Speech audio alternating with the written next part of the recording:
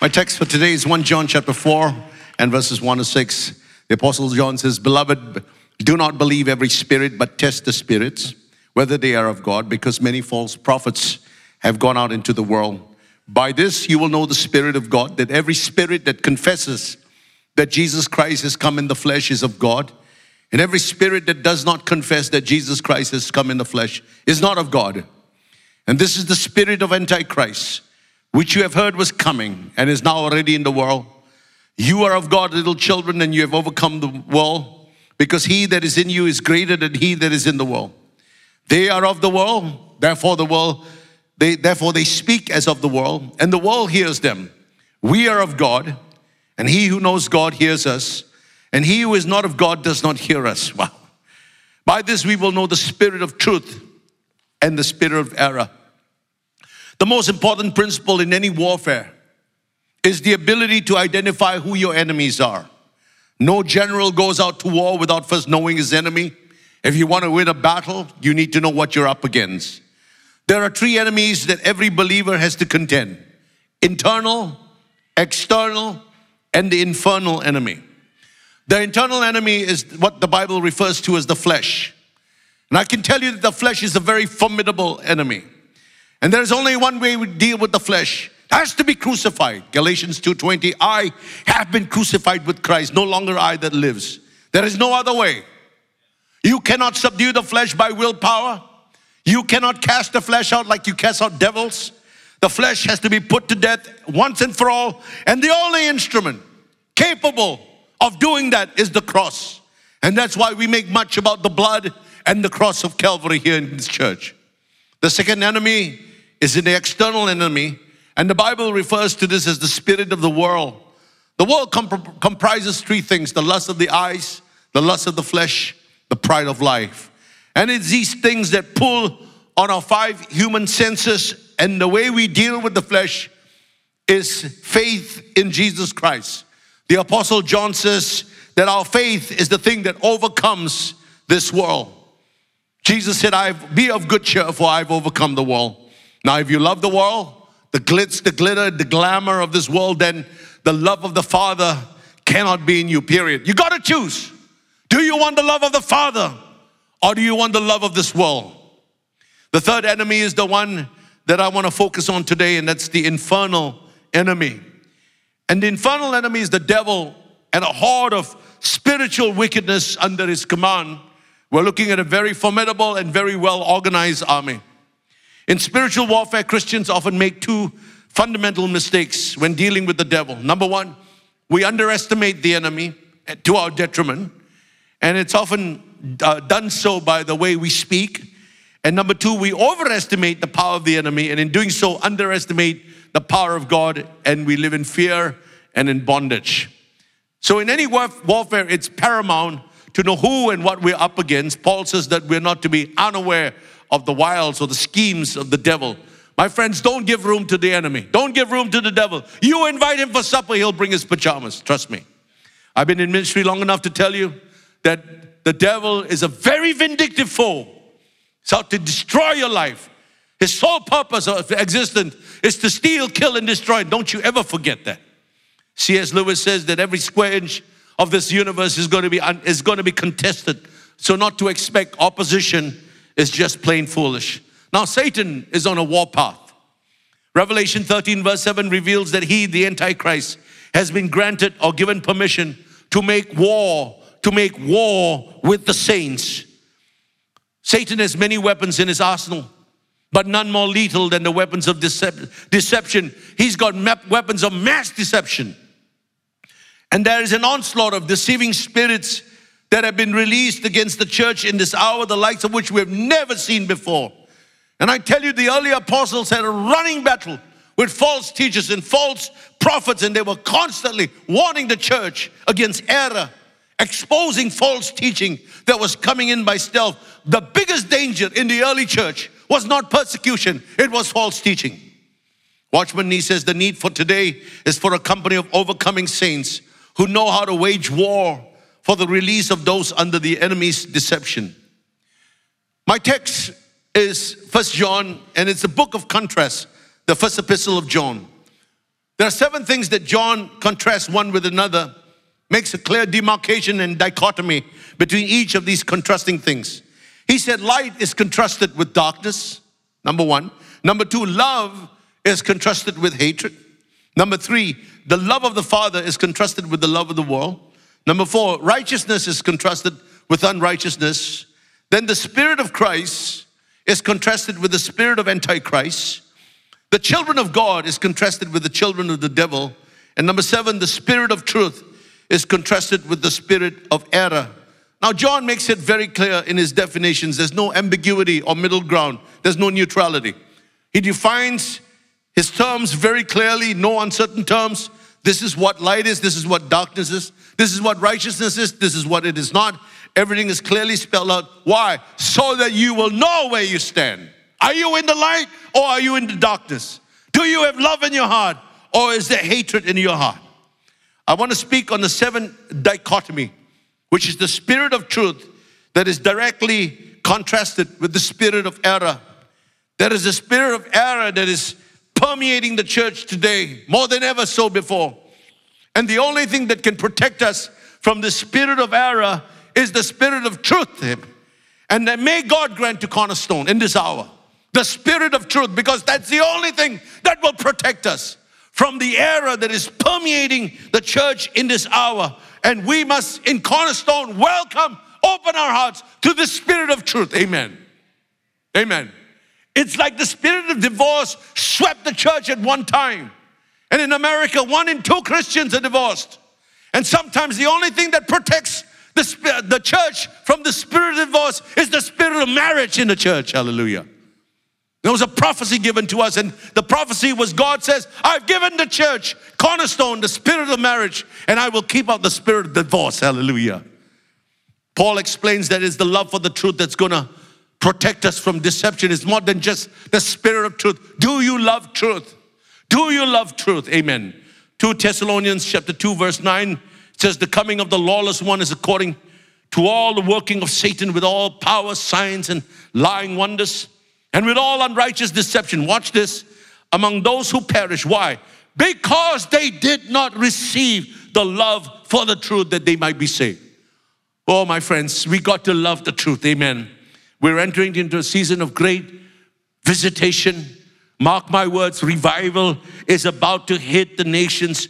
God is about to move with great power and holiness, and this is to be expected and it is to be anticipated as well. When God moves in power, it's always for a purpose. And we see in Scripture, when revival comes, there are some things that we can expect that will follow. Number 1, revival is always to prepare us for the darkness ahead. You read the book of Acts, every visitation is followed by persecution. Every great revival in the Old Testament was always followed by the enemy opposing God's people. So revival is often given to us to prepare us for the battles that are ahead. Come on. Number 2, after God visits us in his people, the way always becomes narrower. You know, with greater light comes greater responsibility. After the Holy Spirit was poured out on the 120 in Acts chapter 2, immediately the standards got higher. And we read in Acts chapter 5, an episode that threatened to derail the entire revival, and the Holy Spirit had to mete out disciplinary action swiftly and severely. Oh my goodness, when revival comes, God is going to bring many things to the surface. Why? Because he is coming back for a church without spot and without wrinkle. Hallelujah. Shakaba. And for that to happen, he's got to first judge his house. Amen.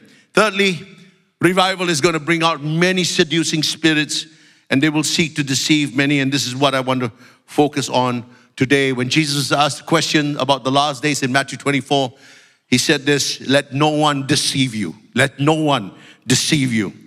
The question we need to ask is there going to be an immunity from deception? The answer is yes.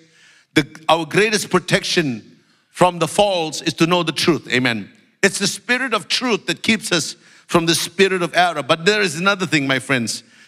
Many years ago, and it's the key, and this is what I want to explain to you. Many years ago, some of you heard the story.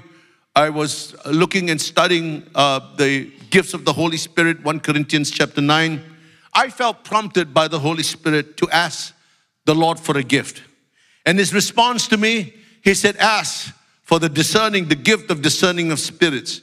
Now at that time I was young, I was immature and silly. And I was a little disappointed because what I had hoped that he would say to me was, I want to give you the gift of working on miracles. Come on. I want to give you the gift of faith that can move mountains. I want to give you the gift of healings.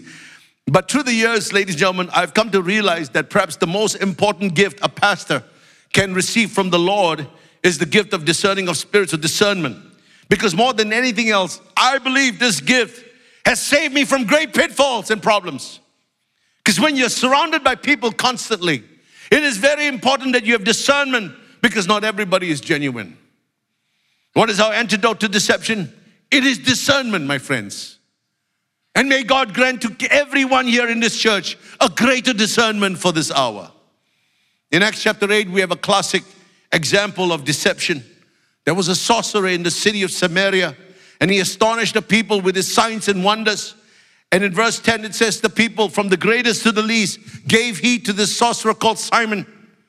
They called him the great power of God. Boy, they were all deceived. The entire city was deceived by this man. They thought that his power came from God. Philip the evangelist comes to Samaria, and he preaches in the city, performs great signs and wonders. There's great joy in the city. It's a great crusade. God's bringing many people, and the signs and the miracles were astonishing. When this sorcerer saw the miracles, he realized, boy, I'm out of my league, man. So he joined the bandwagon, and he believed the message that Philip preached, got baptized, and everybody was high-fiving one another. This is great. Simon the sorcerer is now a believer. Woo! When those in Jerusalem heard it, they sent Peter and John to assist the revival. And when Peter comes along, boy, he could smell a rat from a mile away. And he easily discerned the condition of this man's heart, rebuked the man for thinking that he could purchase the gift of God, and he was poisoned with iniquity and bound by sin. The point I'm trying to make, listen, this is the point. Everybody thought that this guy was a swell guy, everybody but Peter. Nobody had the discernment. I mean, the whole church, they did not have the discernment about this man. But when Peter came, immediately Peter, through the gift of discerning of spirits, could pick up things about the man. Even Philip the evangelist, Philip could not discern the true state of this man. Wow. Now, discernment is like the nose. I have an uncanny ability to smell cockroaches. I've said this before. They emit a certain scent. But whenever I'm in a room and I smell that scent, I know that there are cockroaches in that place, and I've never been wrong before. Now, God wants to give us the same ability to have a nose. Now, this is the gift of discernment, not the gift of suspicion. Amen. But He wants to give us this gift of discernment so that when there's something that is off, we can pick it up in the spirit straight away. Amen. Now, I want to just say, you know, we sang that song, Jesus is safe. I want to say that Cornerstone is a safe place too. Amen. You can feel safe in this church, but if you're living in sin, you are not going to be safe. It's a safe place as far as people want to get their lives right with God. It's a safe place that we will not condemn you. It's a safe place that we will not judge you. But if you are not walking right with God, we will have to deal with the issue. Amen. It's a safe place for homosexuals to come, because we're not going to single you out, and we're not going to make fun of you, or we're not going to embarrass you anyway. But we are also going to have to speak to you about your condition. Because if we don't do that, then we're in dereliction of duty. In love, we have to deal with these issues. Amen. Don't you see? It's about an eternal state of a man that we have to deal with. How do you develop discernment? By meditating on the Word of God. Now, 2 Corinthians chapter 11 tells us that Satan can transform himself as an angel of light. And if he can do that, Paul says his ministers can do that. No problems, all right?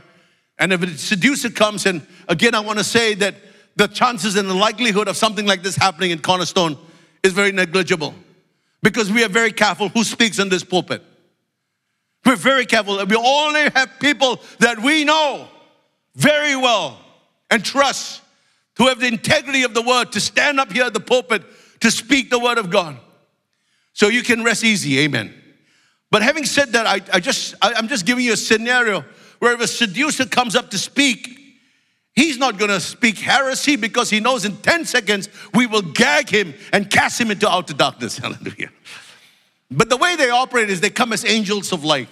They speak what seems right, what seems true, and they do this to disarm God's people. And the moment we drop our guard, bam, that's when the false teachings come. I tell you, it's 1% of cyanide in a glass of pure water, and you're a dead man. And we always say things like, Pastor, he always talks about Jesus in his sermon. He must be right. I've heard this so many times. Even the demons talk about Jesus and they tremble. Hallelujah. Amen. Don't be deceived, my friends. Stay awake, be vigilant. Now allow me to show you how, in the next 10 minutes, show you how deception has permeated in the church with many of you. Some of you are going to be very convicted after this. The New Testament writers were constantly correcting the deception that through the word because of the behavior of the people. Now watch this, very subtle. And the Apostle Paul warns us that the time will come when people won't want to listen to sound doctrine. The time has already come. Here are several ways that deception has crept into the church. Are you ready? Number one, you are deceived if you are just a hearer of the word and not a doer. James chapter 1 verse 23. Satan doesn't need to bring out the big guns. No, sir. He doesn't even need to appear as an angel of light. All he needs to do is to convince you that you have done your Christian duty and you're a good Christian after hearing a good sermon. Someone said 10% of the church members will not remember 10% of what was preached 10 minutes after the service over. How many of us are deceived into thinking that because I attend a church service on a weekend or heard something online that I'm in good stead with God? I know this because I ask people all the time, how are you doing spiritually?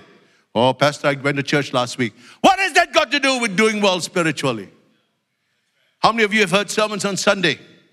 The moment you walk out of the church, you forgot what the preacher said. Hope it doesn't happen this morning. Some of you are probably thinking, when is this preacher going to finish so that I can go out for lunch? Woe unto you.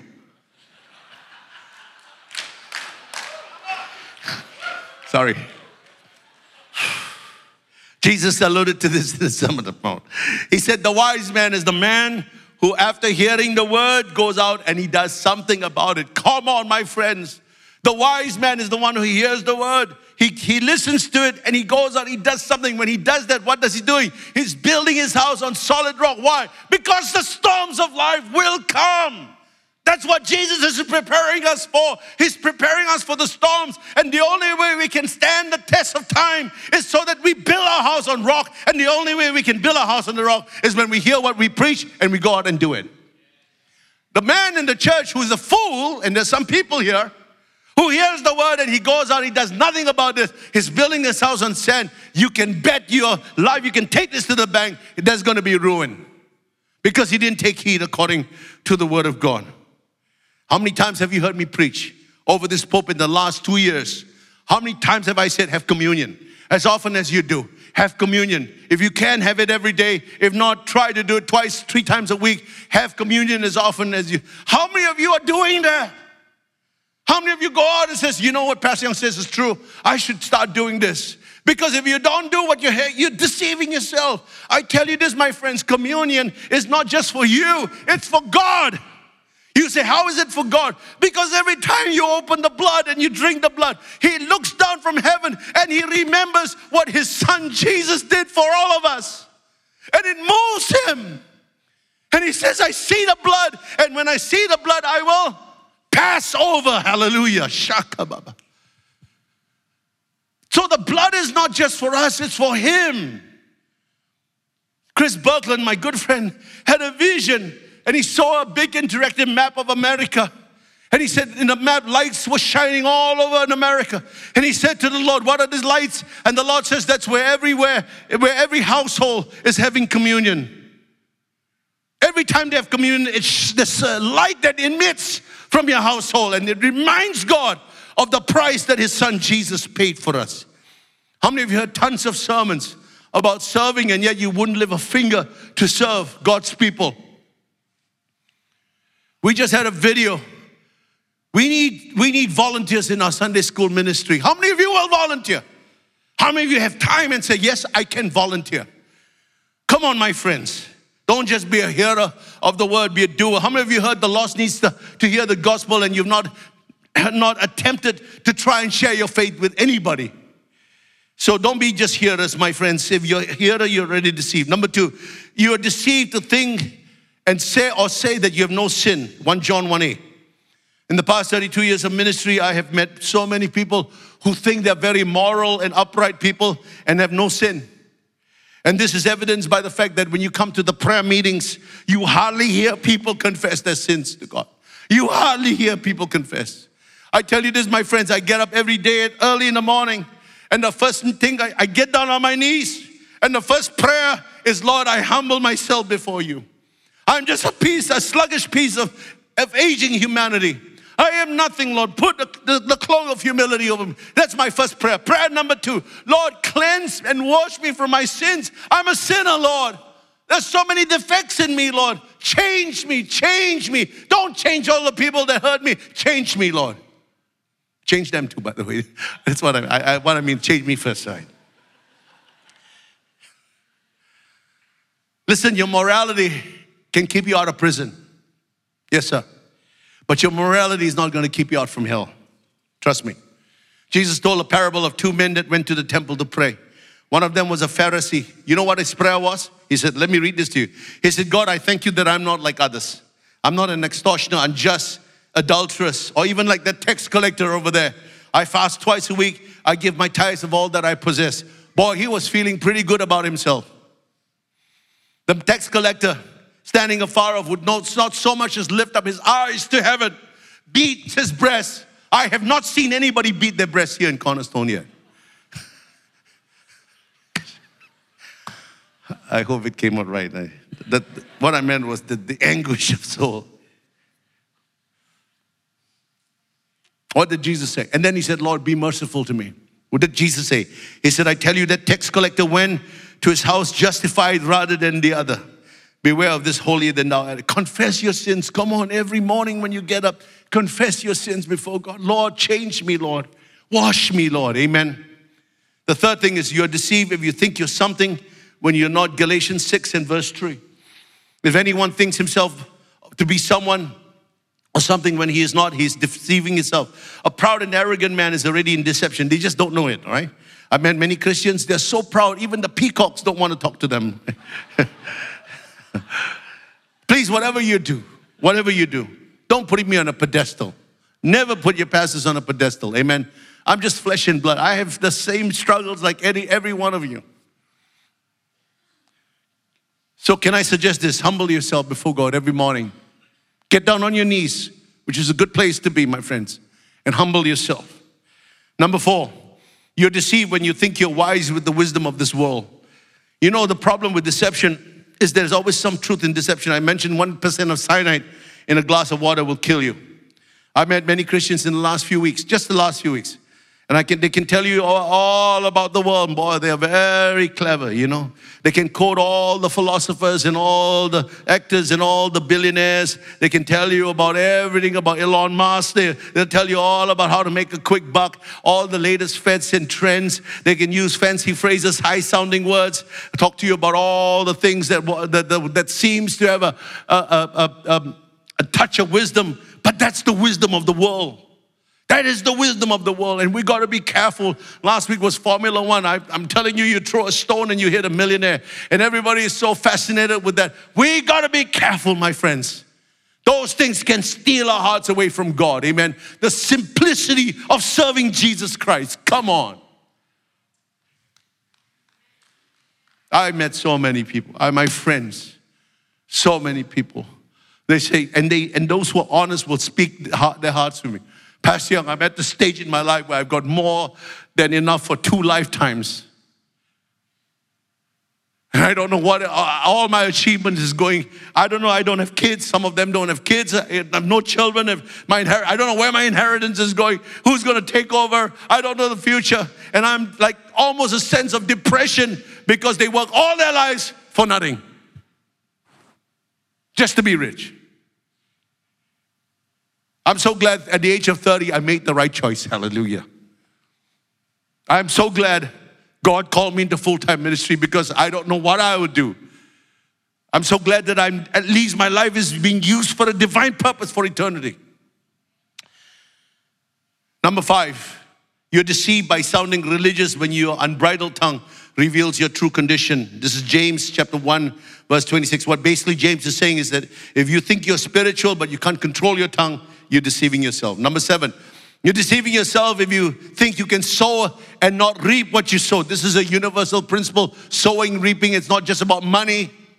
It's about everything we do. You sow to the flesh, you will reap corruption, you will reap decay, you will reap ruin. And I strongly advise you that if you sow to the flesh, to repent and reverse the tide. In the same token, if you sow to the Spirit, you will reap eternal life. Number 7, if you're deceived to think that the unrighteous will inherit the kingdom of heaven. 1 Corinthians chapter 6, verse 9. This is one of the most sinister doctrines that I think that the enemy has brought into the church, is the doctrine of eternal security, or once saved, always saved. Jesus never taught this. The disciples never taught this. The Bible doesn't teach this. And this is, in my opinion, one of the worst heresies in the body of Christ. It's a false view of eternal security that does not depend on a vibrant daily faith in Jesus Christ. Christians can be deceived to think that they can continue to live in sin and in rebellion against God's law without any consequences. Don't be deceived. You know, Paul says something else here in 1 Corinthians 15 in verse 33. He says, do not be deceived. Evil company corrupts good habits. I know many Christians in Cornerstone, you hang out with your drinking buddies. Yeah, I know. One extra beer, one extra glass of wine. Come on, let's push the boundaries. What? Just one more for the road. One more for the road. One more. You hang out with your, your office workers at the end. And I'm not saying that we don't reach out to them with love and evangelism. No, sir. All I'm saying is that they become your companions for life, and then and they're tempting you to cross the line all the time. And if you think that will not affect you, you are in the process of being deceived. That's what the Bible says. Just read Psalm 1. Blessed is the man who does not walk in the counsel of the ungodly. Come on. Or sit in the seat of sinners and scoffers. Or stand in the way of sinners. We got to choose, my friends. We got to choose. Amen. Number 8, you're deceived into thinking that God has rejected and denied Israel's place in God's end time purposes. I don't think anyone in Cornerstone believes in the replacement theology. If you do, you should come out at the end of the service and repent of your sin. In a nutshell, I think that this idea that the church has replaced Israel and that God has got no place for the Jewish people, I want to say that that's a lie that comes from the pit of hell. Listen, if God can break his covenant with Israel, what makes you think he won't break his covenant with us? Think about that. God is a covenant-keeping God. Amen? Amen? And his love for Israel will never be diminished. You like Israel, you don't like Israel, it doesn't matter as far as God is concerned. They are the number 1 nation on his list of nations. They are the firstborn of the nations. Amen. Amen. I don't want to belabor the point, but I tell you this, much of the persecution or much of the problems that I face has been a result of the fact that I speak very boldly for Israel. I think I was asked recently by, about a couple of months ago by YouVersion Bible to give a devotion, 2-minute devotion. 1 million people actually watched the devotions, I heard. And they gave me Isaiah 60 to talk about. Arise and shine, for thy light has come, and the glory of the Lord is risen upon thee. I used that, I said the context of Isaiah 60 is about Israel. Because the talks about the sons of Abraham coming, it talks about the Gentiles coming to the brightness of your rising. The whole context of Isaiah 60 is about Israel. Yes, you can apply it to the church, but it's about Israel. So I said in devotions, I said this is all about Israel. And if you don't have Israel in your theology is wrong. Of course they're not going to put it. Of course they didn't put it up in the devotional. But it's okay. At 62, I don't care.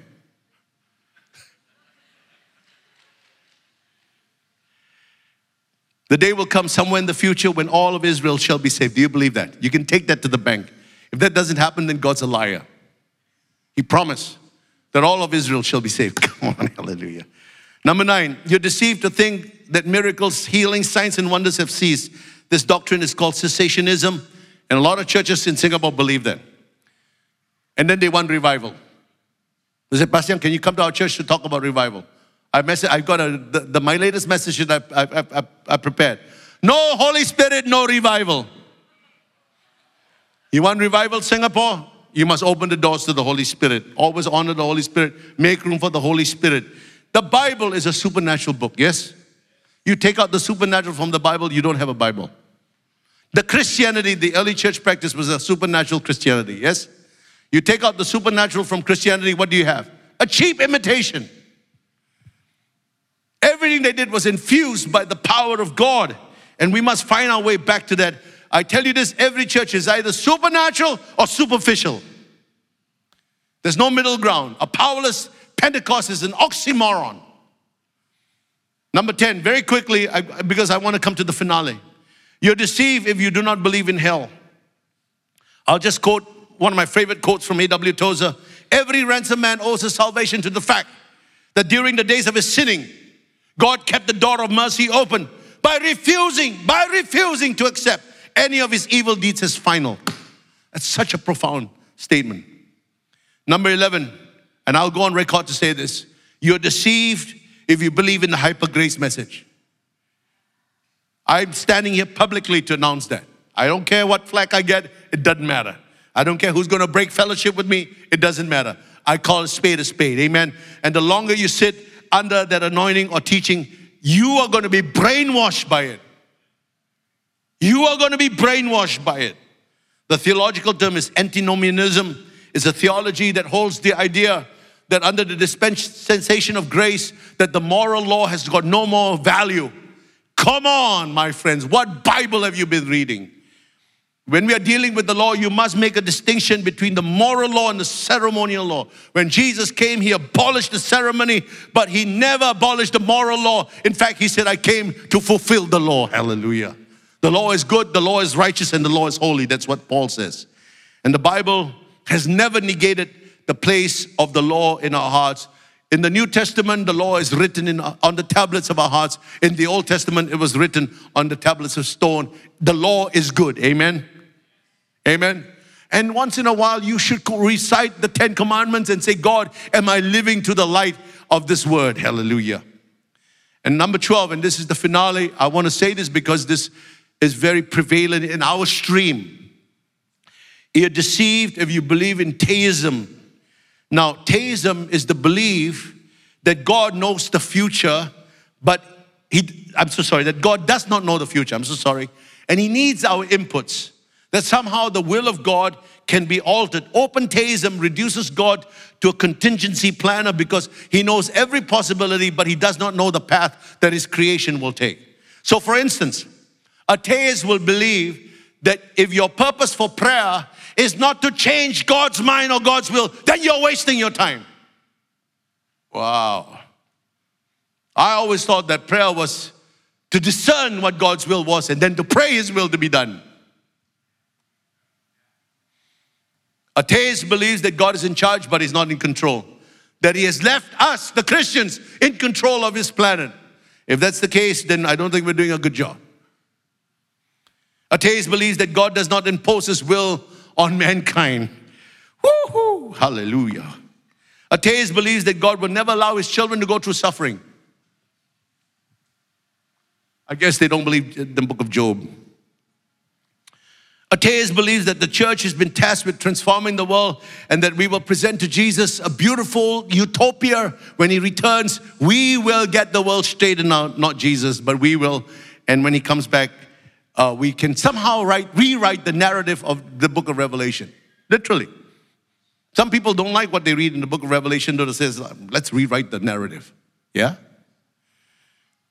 A theist believes that God wants everyone healed, and if you're not healed, it is due to a lack of faith. I want to just also, on this point, just say that the Lord, I have to apologize for this because there was a time I was so zealous about healing that I didn't believe that there was any need for doctors. I'm sorry for that. And then God began to speak to me about this, and I discovered that he can heal medically, he can heal naturally, and he can heal supernaturally. And we should never limit what God can do. I was only reading things by John Gillick, and John Gillick was very dogmatic. If you go to doctors, then you're out of the will of God. Whoa. So I said, man, Lord, I want to attain this kind of faith. But I realized that God can heal many ways. And doctors, you are an important part of the healing process. Amen. You are an important part of the healing process. Just don't charge us so much.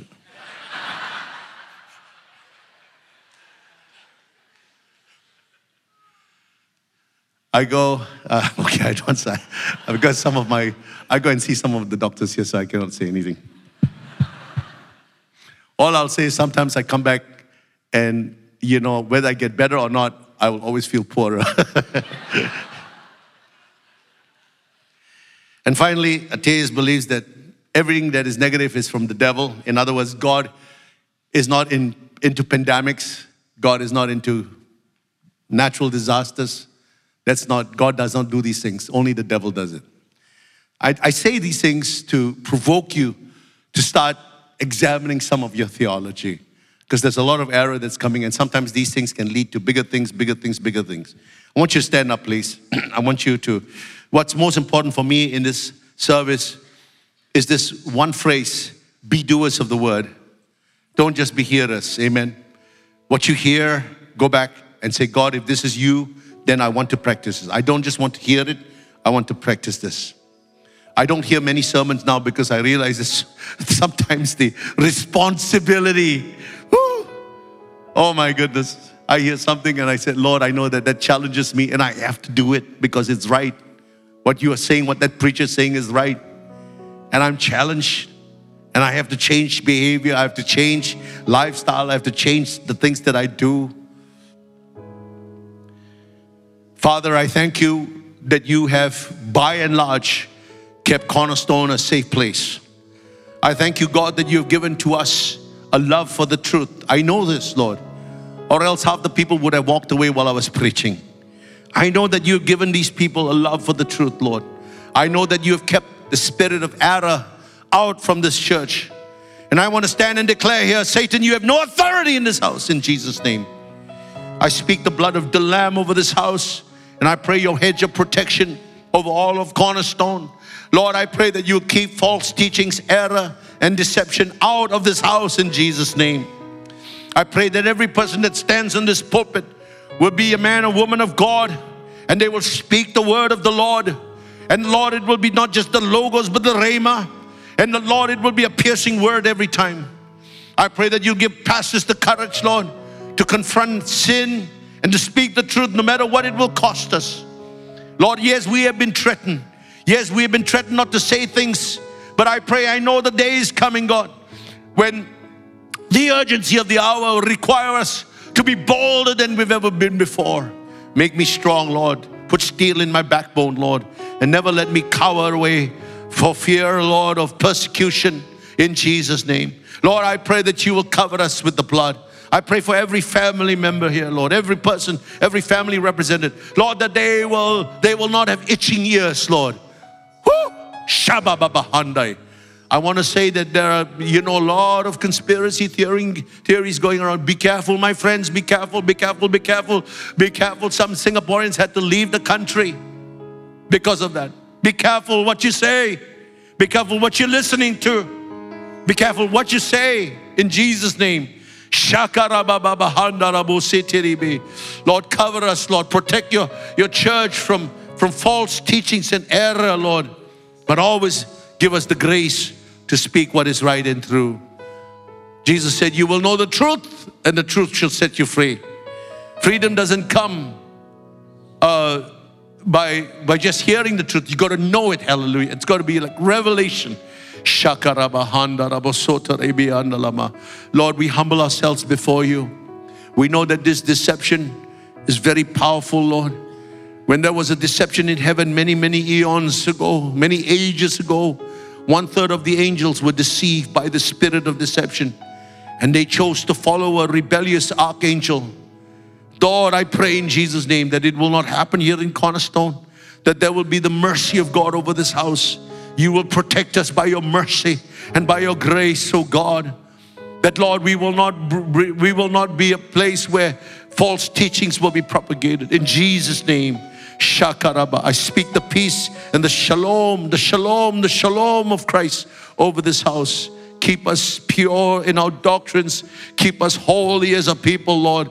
Put the fear of God in our hearts, oh God. This is my desire. I want the fear of God more than anything else. Lord, give me the fear of the Lord, the fear of the Lord, the fear of the Lord. We welcome the spirit of the fear of the Lord in this place.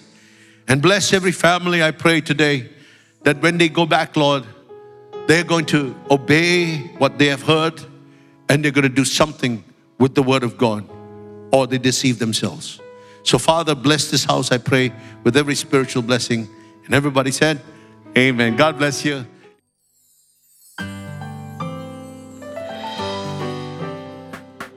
You've just listened to a production of Cornerstone Community Church. Please note that all unauthorized reproduction, distribution, or sale of the recording is prohibited. For permission to reproduce or distribute the sermon, please write into mail@cscc.org.sg. We hope that you have been blessed.